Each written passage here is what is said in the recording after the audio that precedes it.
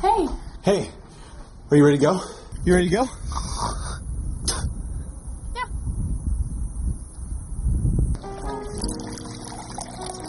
You look lovely tonight. Well, thank you. Still gonna be able to eat it, or? Oh, well, tonight was, Yeah, it was really something. I love you. What? What? No, I don't love you. I don't love you.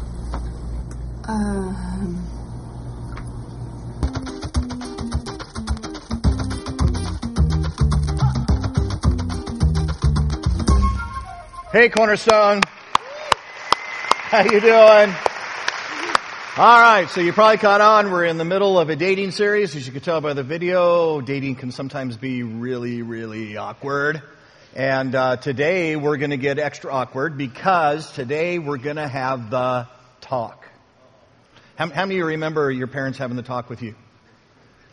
Anyway, how many people, I was surprised I asked this last hour, how many people your parents never had the talk? They were just, look at that, they were just too freaked out. They just never had the talk. That is mind-blowing, man. So here's what you look at. We're not going to have the talk. We're going to have the talk chapter 2. We're going to have the part of the talk that I guarantee you almost none of our parents ever had with us. Our friends never told us. But it's probably the most important part of the talk. But we never got there because it got too weird and too freaky.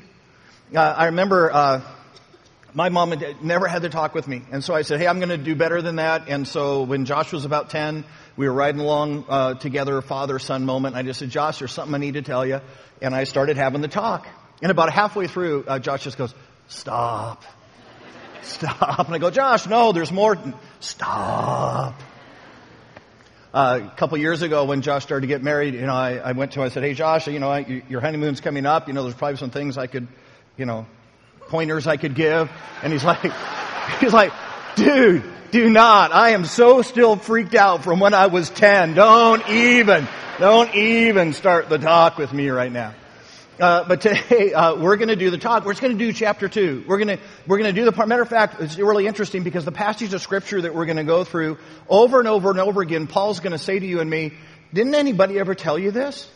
Don't you know? I mean, this is just basic information that everybody ought to understand. And are you telling me that no one has ever told you the talk, chapter 2? And you and I are going to be surprised at what Scripture says, and hopefully changed by what Scripture says. You realize as we begin to do this that what the world says about our sexuality, that it's just a physical thing between two people. It's just two bodies finding some level of mutual gratification. That really sex is not something to be too hung up about or too weird about. It's something you share with whoever you want to share it. You can be with whoever you want to be, and when you're done being with them, then you can discard them and move on to the next person that you're going to do. Before you get married, you're going to test drive the car. Look. It's not a big deal. And it's just religion. It's just people that are really hung up that have tried to make this thing into something that's important and sacred. It's just not. It's just biological. You get that God's answer to this could not be more different. That God's going to come to us and say, this is so much more important than that. This has so much more impact and implication in your life. Matter of fact, this thing is sacred. This moment between a man and a woman is something that cannot and should not be replicated in any other venue at any other time with any other person. This is precious. Matter of fact, here's something that's interesting. When you get to Genesis chapter 4, and it's the first time that sex is mentioned in the Bible, it simply says this in most of our modern versions. It says, and Adam made love to Eve. It's unfortunate because here's the problem. The word that's actually used there in the original Hebrew is a word that you and I in English don't even have a word for. It's actually the Hebrew word kadah. And Adam, kadah, Eve. And there's something in this word that I don't even know that I can help you get it or describe it fully. What it means is that there's this moment between Adam and Eve in which there is this unbelievable connection. And this connection, this bonding, this coming together isn't just on a physical level, it's on an emotional level, and it's on a spiritual level. And it's saying that something unbelievable, something incredible happened in this Kedah moment between Adam and Eve. Matter of fact, early translators of the Bible, trying to capture this a little bit, didn't say, hey, Adam and Eve made love or had sex. They said, and Adam knew Eve. It's as if their entire personhood mingled with each other's personhood, and there was this unbelievable connection on every level. Here's the closest I can give you to a Kedah moment. Every parent who has held their child in their arms for the first time, and you look down to that little teeny human, and suddenly you instantly love them. You instantly feel this sense of huge responsibility for them, and you have this connection that's beyond anything you can describe, and that moment is Kedah. And God says that's what's supposed to transpire between a man and a woman when they come together sexually. This is not common, God would say. This is sacred. Which means, you ready for this? If God's right, if this is sacred, then it has to be treated with care. It cannot be given away indiscriminately. It can't be treated as if it's cheap and not of value. It is sacred. Years ago, Lisa and I were living in Southern Cal, and we had bought our first kind of real house, and you know what that means. You buy the house, and then you spend the next 7 years trying to landscape it. And so we were trying to do that. And my dream, I had a dream that in the courtyard in the front of our house, we were going to put a massive fountain. I mean, just a huge, it was going to be the statement piece of our entire house. But of course, we're living in Southern Cal. I'm a youth pastor. We have no money. We can't even come close to affording a fountain. And how's that going to work? And one day, Lisa and I are driving down the road, and we see on the side a banner that says, "Fountains half price." And so we pull over, and I say to the guy, I have to have a statement piece fountain. And he took me all the way to the back, and there was this massive fountain that belonged like in front of a hotel. There was this massive fountain in the back, and I said, that's it. That's the statement piece. And I literally took every penny that Lisa and I had to our name. I mean, I wiped us out buying the fountain. Now here's the problem. I had no money to install it. So I've got the fountain, just no water. So I took the pieces of the fountain and I carefully placed each one on the side of our house, waiting for the time that I could save enough money to have the fountain installed.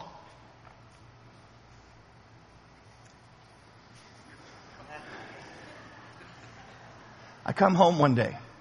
I begin to walk through the courtyard. And there in the courtyard is the fountain, broken into thousands of pieces. I go inside and I call Lisa. I say, Lisa, someone has vandalized our house. To which she says, no, it was just your son.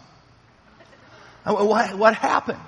Well, your son, seeing the pieces on the side of the house and saw that they had stayed there so long, decided they must not be important. Apparently, we didn't have any plans for them. So he took them because they were the perfect Star Wars village. And he created this whole homestead area, and then he brought his X-Wing bombers in to bomb the village. And so they took some of the bigger pieces of the fountain, and they were down on and thousands of pieces.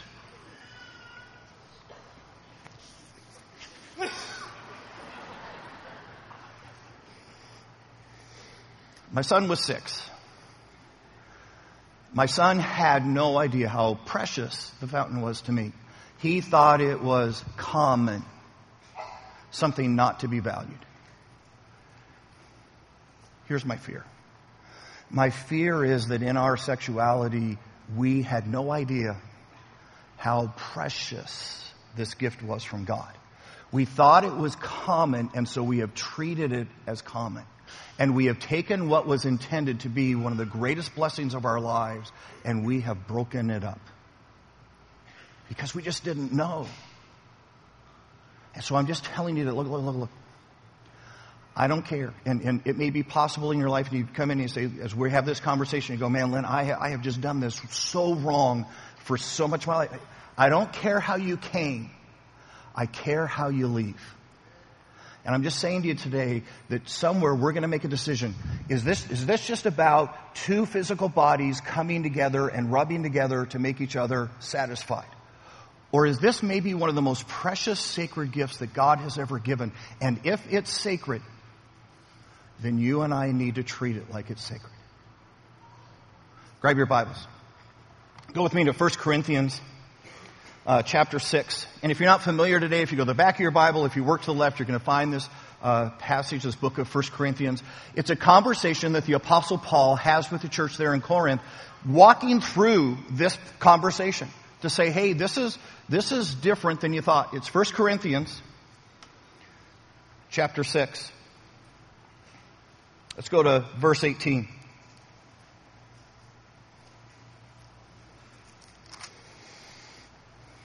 Here's what it says. Flee. Run away, run away, run away, run away. Run away from sexual immorality. All other sins that a person commits are outside the body. But whoever sins sexually sins against your own body. Don't you know?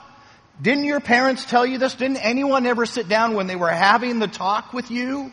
Didn't they tell you about chapter 2? Don't you know that your bodies are the temples of the Holy Spirit who is in you, whom you received from God? Now here's what's interesting. Paul says to you and me, hey guys, you get this, right? You get that this sin of taking my sexuality and sharing it like it's cheap, giving it away to anybody that I have any affection. He says, you realize this sin is different. It's different than every other sin because this sin is a sin against your body.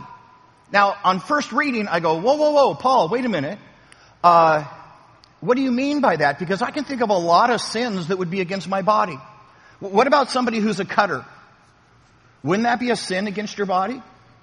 What about somebody who struggles with gluttony? Wouldn't that be a sin against the body? What about suicide? Suicide would surely be a sin against the body. But here's what you need to know. When Paul is referring here to the body, he's not referring to flesh and bone. He's referring to something completely different and more important. Watch this. When Paul writes this passage, he's got several Greek words that he can choose from.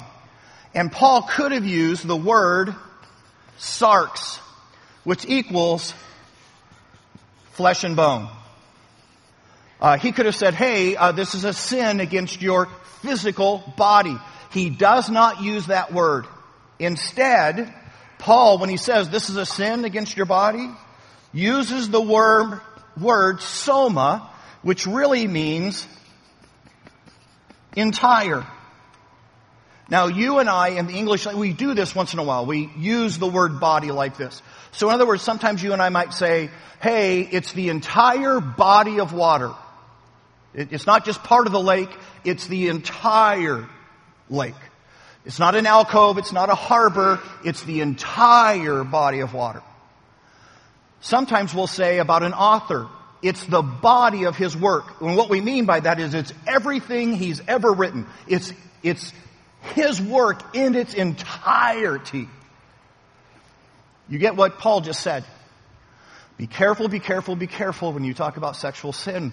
When you think about participating in sexual sin, when you make this casual, when you make this thing flippant, because here's what you need to know. It's different than every other sin because this sin is the one sin that is against everything that is you. It is against your very personhood. And this sin will change you. Now you say, well, wait, how does that work? I mean, what's going on there? Remember in Genesis, when God is creating us, He creates us different than animals. And guys, I just need to hear this. This conversation is about, are you an animal or are you a human? As you and I sit with secular humanists and people who lean toward an evolutionary view of the world, here's what they're saying. Hey, since you're just a higher level of animal, then it doesn't matter because animals have sex indiscriminately. So since you're just a higher form of animal, you can have sex indiscriminately. Matter of fact, a lot of psychologists today are coming back and saying, hey, this whole idea of monogamy, it makes no sense. Because animals are not monogamous for the most part. The truth is you've got genes in you, and those genes are saying, hey, go wherever you can go, as much as you can go, spread your seed. That's true. That's true if you're an animal. But in Genesis, when God is creating, remember what he does in that moment. He creates the animals, he creates the trees, he creates the stars, he creates all that, and then he stops. And he says something really remarkable. He says, let us create man in our own image. So watch what happens.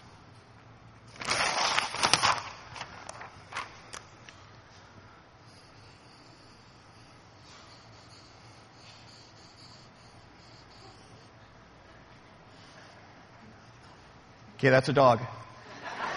It's either a dog or it's a sheep with scoliosis. It's one of the two. I went to seminary, not to art school. Okay, so when God created the animals, okay, you realize animals are created in two parts. An animal has the physical body and they have a soul.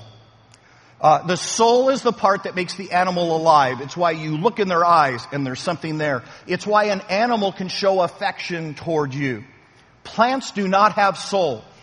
You cannot have a relationship with a plant. Okay? But you can with a dog or an animal, or you can because there is a soulishness to them. There is a living part of them that is capable of some level of relationship. Animals have two parts. You and I are not animals. When God created us in his image, remember, Father, Son, Holy Spirit, triune, three parts. He created you and me with three parts. And every human has a body, a soul, but you also have a spirit. This spirit part is what makes you unique and different from animals. The best way to describe it's your moral compass. It's your conscience. It's the thing that says, hey, wait a minute, I'm not sure that's the right thing to do. Whoa. That that thing that you and I would call conscience is the very image of God in you. It's why. You ready for this? You're walking down the street, you come up to an alley, you turn the corner, and there's two dogs having sex. The dogs do not blush. They don't. Have you ever noticed that? The dogs don't blush because they have no moral consciousness. See, no dog is sitting there going, I don't know why I didn't share my bone. Fido's really a good guy and he never did anything bad, and then I was selfish and there was more than enough bone to go around and I had to have it all for myself. No image of God in an animal. Here's the interesting thing. You walk around that corner, step into that alley, see two dogs having sex. The dogs don't blush, but chances are you do. Oh. Right? Spirit of God. Spirit of God in you. Because the answer is, you ready for this? You are not an animal. Which is why sex can never just be physical. Animals can have sex and it just be physical because they don't have spirits. But you can never have sex like a dog because you're not a dog. Which suddenly changes the whole conversation. Let's go back to the passage. And just compare, just look at the difference between what God says is happening here and what the world says is happening. So go back to 1 Corinthians. 1 Corinthians chapter 6. If you close your Bibles, get to the back, work to the front. Here we go. 1 Corinthians chapter 6, starting in verse 13. Here we go. Here's what it says. You say, food for the stomach and the stomach for food, and God will destroy them both. The body, however, is not meant for sexual immorality, but for the Lord, and the Lord for the body. And he's just starting off really, really simple. Here's what he's saying. Look. Your stomach was made for food. That's what it was created for and to do. You're supposed to put food in your stomach. That's what the stomach is for. And food is there so you have something to eat. That's the design. And then he says, you ready? But your body was never designed for sexual immorality. Never. That's never supposed to be part of it. Matter of fact, when you do this, you're going to cause all sorts of regret. You're going to cause all sorts of damage. You will be changed if you use your body for sexual immorality, because it was never built for that. Back to the passage. Verse 14. By his power, God raised the Lord from the dead, and he will raise us also.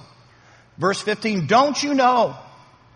Didn't your parents tell you this? I mean, didn't anybody ever go to chapter 2 about your sexuality? It's one thing to know the function. But no one explained to you the stewardship? Hasn't anybody ever told you this, Paul says? Do you not know that your bodies are members of Christ? Shall I then take the members of Christ and unite them to a prostitute? And he says, no, not a chance. Now think about this. If there was ever a time in which you could have a purely physical relationship, wouldn't it be a moment in which a man hires a prostitute? Because look, everybody understands what's going on. This is purely a business transaction, right? I'm paying to get pleasure. She's receiving payment for services rendered. I mean, come on. If there was ever a time that you could simply have sex and it be only physical, wouldn't it be with a prostitute? And yet Paul comes back and says, absolutely not. You would never do this, because here's what you need to know. When you have sex, you unite. And you go, Lynn, no. I didn't unite with the prostitute. I mean, that's not what that was about. It was just about being physical. And Paul says, that's impossible. Here's why. Because your spirit is sticky. Your spirit's sticky. There is something in your spirit that longs for Kedah. It longs for that connection. And God built it to be sticky. And there's no way for you to turn off your spirit when you get in bed with somebody. It will go to that bed sticky. And it will function the way that your spirit was designed to function. It will begin to bond, whether you want it to or not, to the other person. This is why when you say, hey, it's friends with benefits, and pretty soon she says, well, could we define the relationship? She's sticky. Her spirit has begun to move and feel adherence, and now things are changing because she cannot deny the spirit in her. He cannot deny the spirit in him. And here's why that's critical. Your soul is sticky like tape. And so now you're dating. And your boyfriend's been pressuring and saying, hey, we ought to do this. And you said, well, my mom told me I'm not supposed to do this until I find somebody that I truly love. And I think I love you, but I haven't decided. But, well, I guess it's been 2 years. And so now all of a sudden, you sleep together. He ends up graduating before you. He goes off to college, and so now it's your second boyfriend, and this time it doesn't take quite so long to persuade you because you've already been there and you've already done that before, and so now you sleep together again. Then you go to college.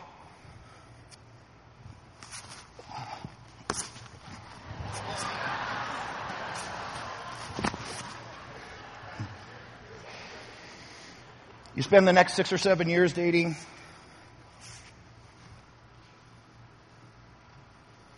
Something's changed.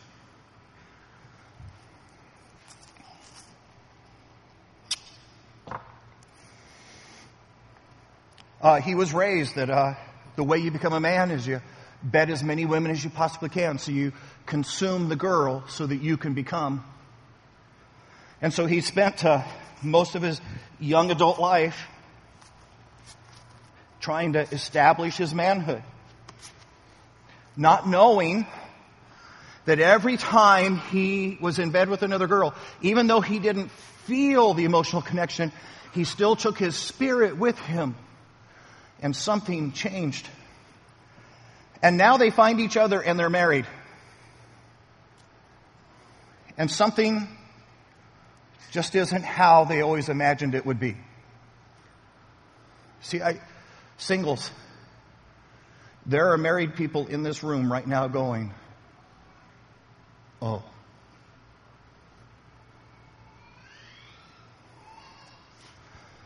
You realize what God was trying to do. God said, no. You don't share this ahead of time. See, you save this for the one. You don't remove the tackiness of your soul. The amazing thing is two people who've waited to give this expression to one another, uniting in the marriage bed.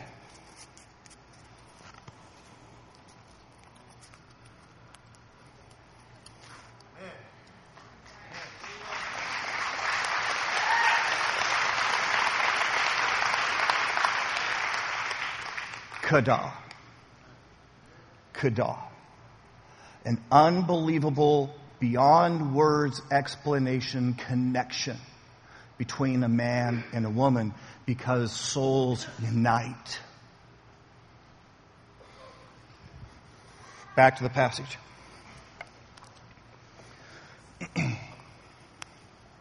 Verse 16. Do you not know?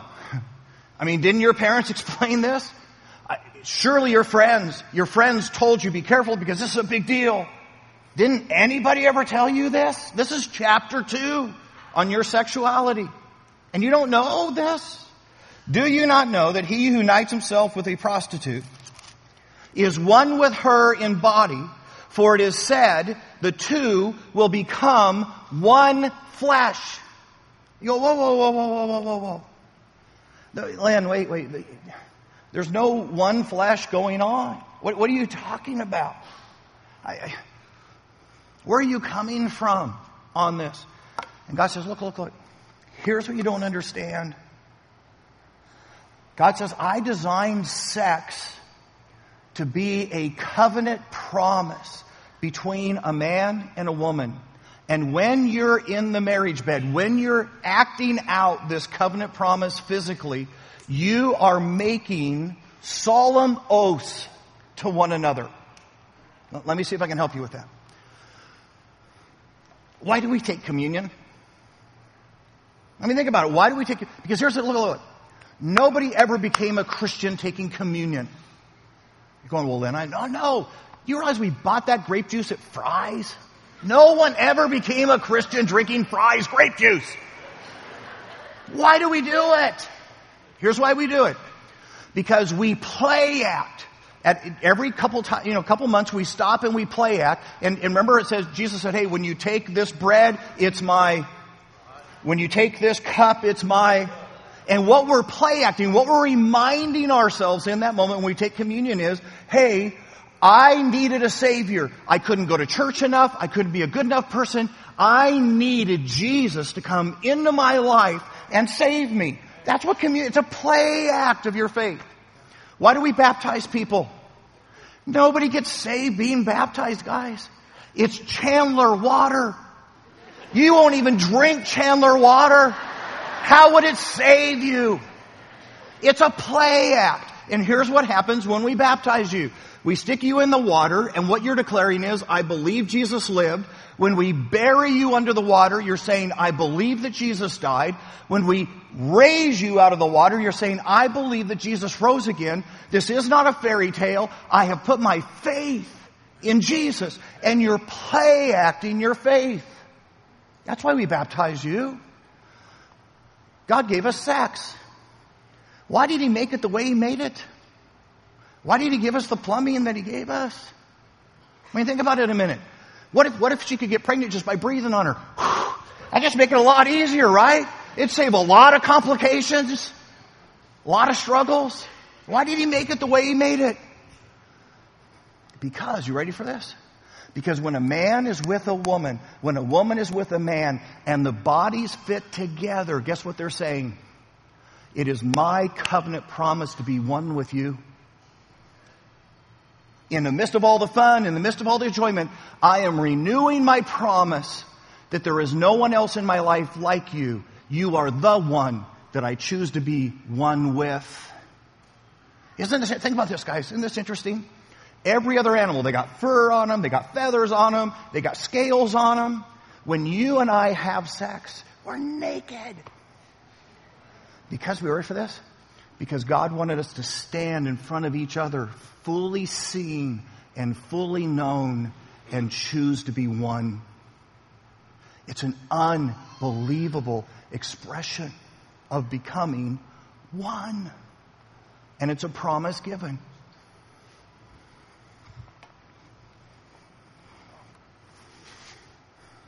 Ladies,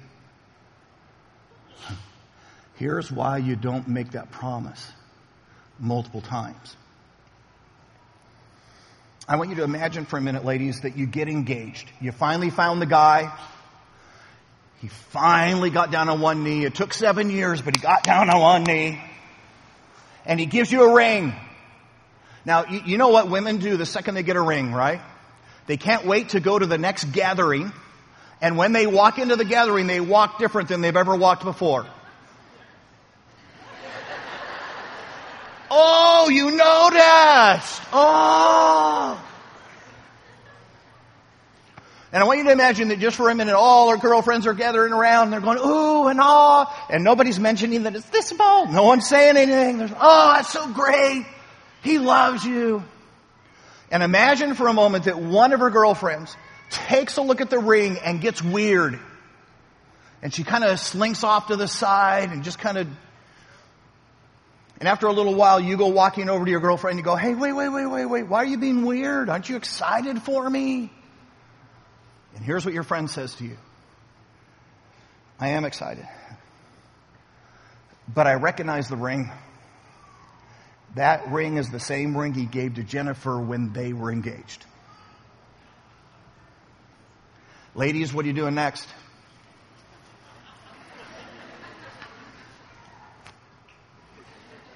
Take your stinking ring. Get me a ring for me, ring. Why do women feel that way about a ring? A ring is metal, stone. And ladies, you are way more precious than a ring.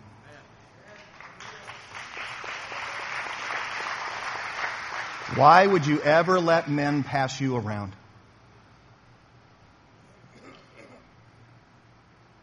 Men, why would you ever break that one covenant?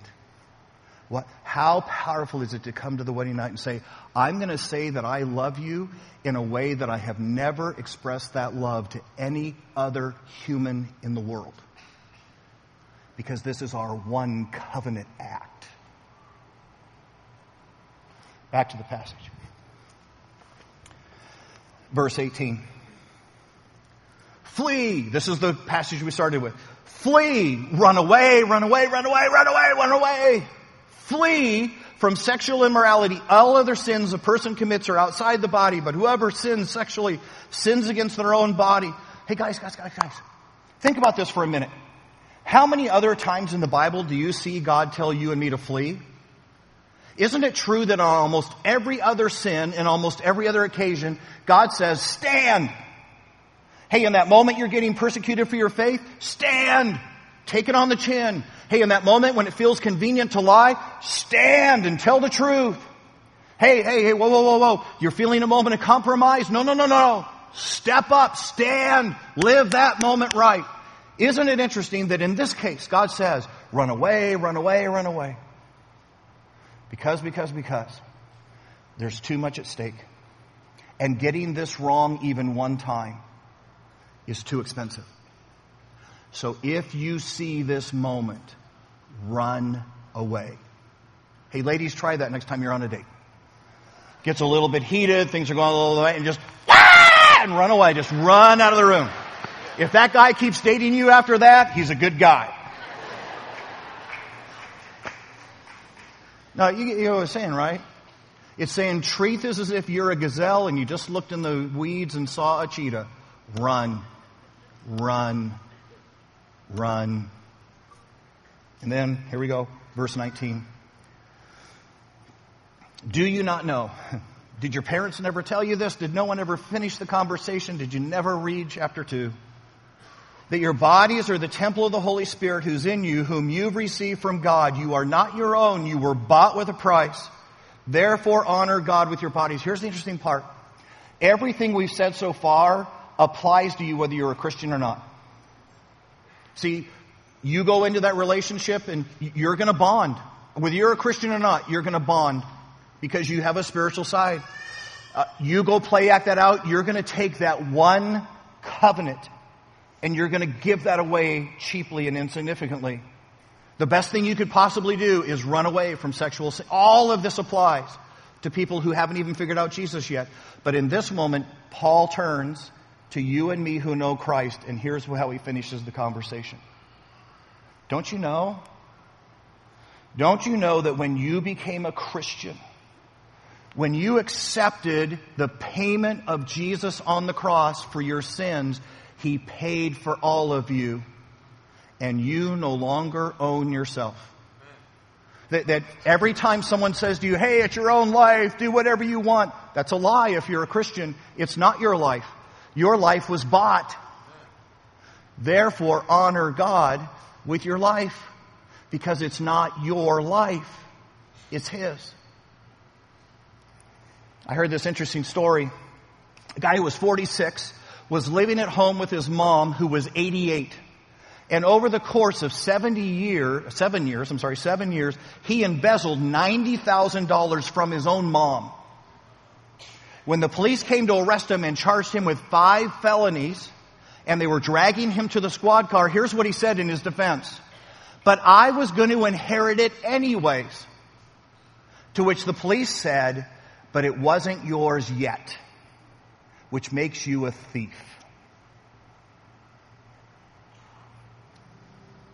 You realize that when you and I as Christ followers take our bodies and give them when they don't belong to us, it makes us a thief.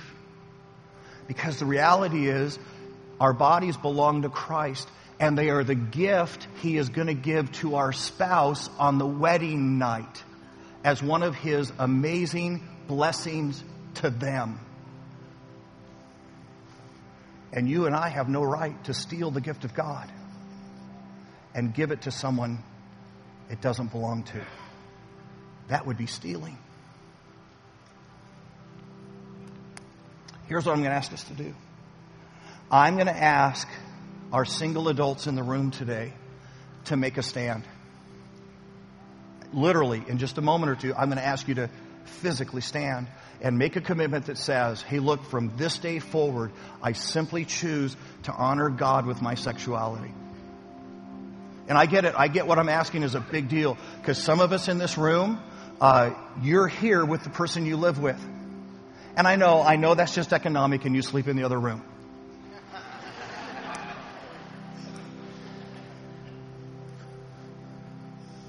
Some of us have no idea. I mean, did they hear the same thing I heard, and would they understand the decision I made? Your relationship could change in just a few moments if you stand and they don't. Some of you are going to have to leave here today, make a phone call and say, hey, I was in church and I made this decision and it's going to change our relationship. And I don't know if you're even going to want a relationship with me because of my decision.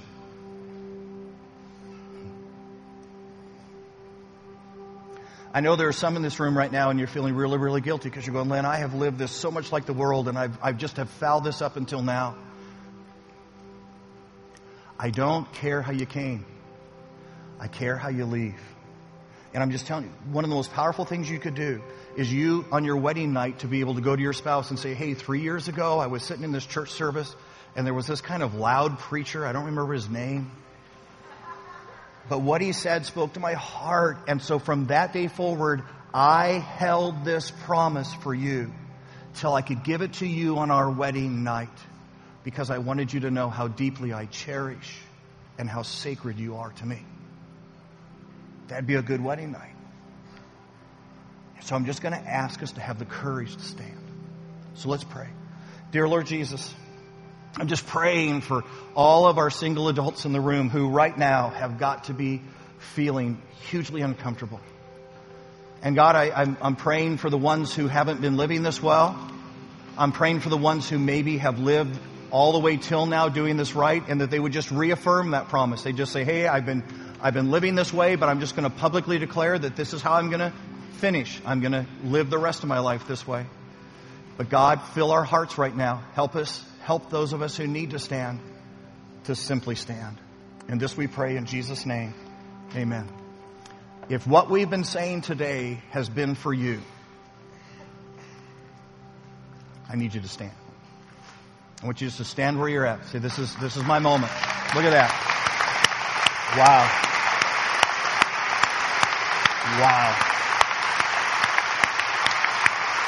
Okay, so no, stay standing. So for those of you who are standing, here's what I'm just going to say. Honor. Because I guarantee standing didn't come cheap. And I'm just gonna say to you, honor. Go live this well. It doesn't matter how you came, it matters how you go. Okay? For the rest of us, instead of us all running off like we do sometimes at the end, I think the most powerful thing you and I could do is stand with them. So I'm going to ask you to stand where you're at and just say, hey, we're with you. We're proud of you. And I want us just to end this time together in a song of worship, just declaring, hey, this is where we stand.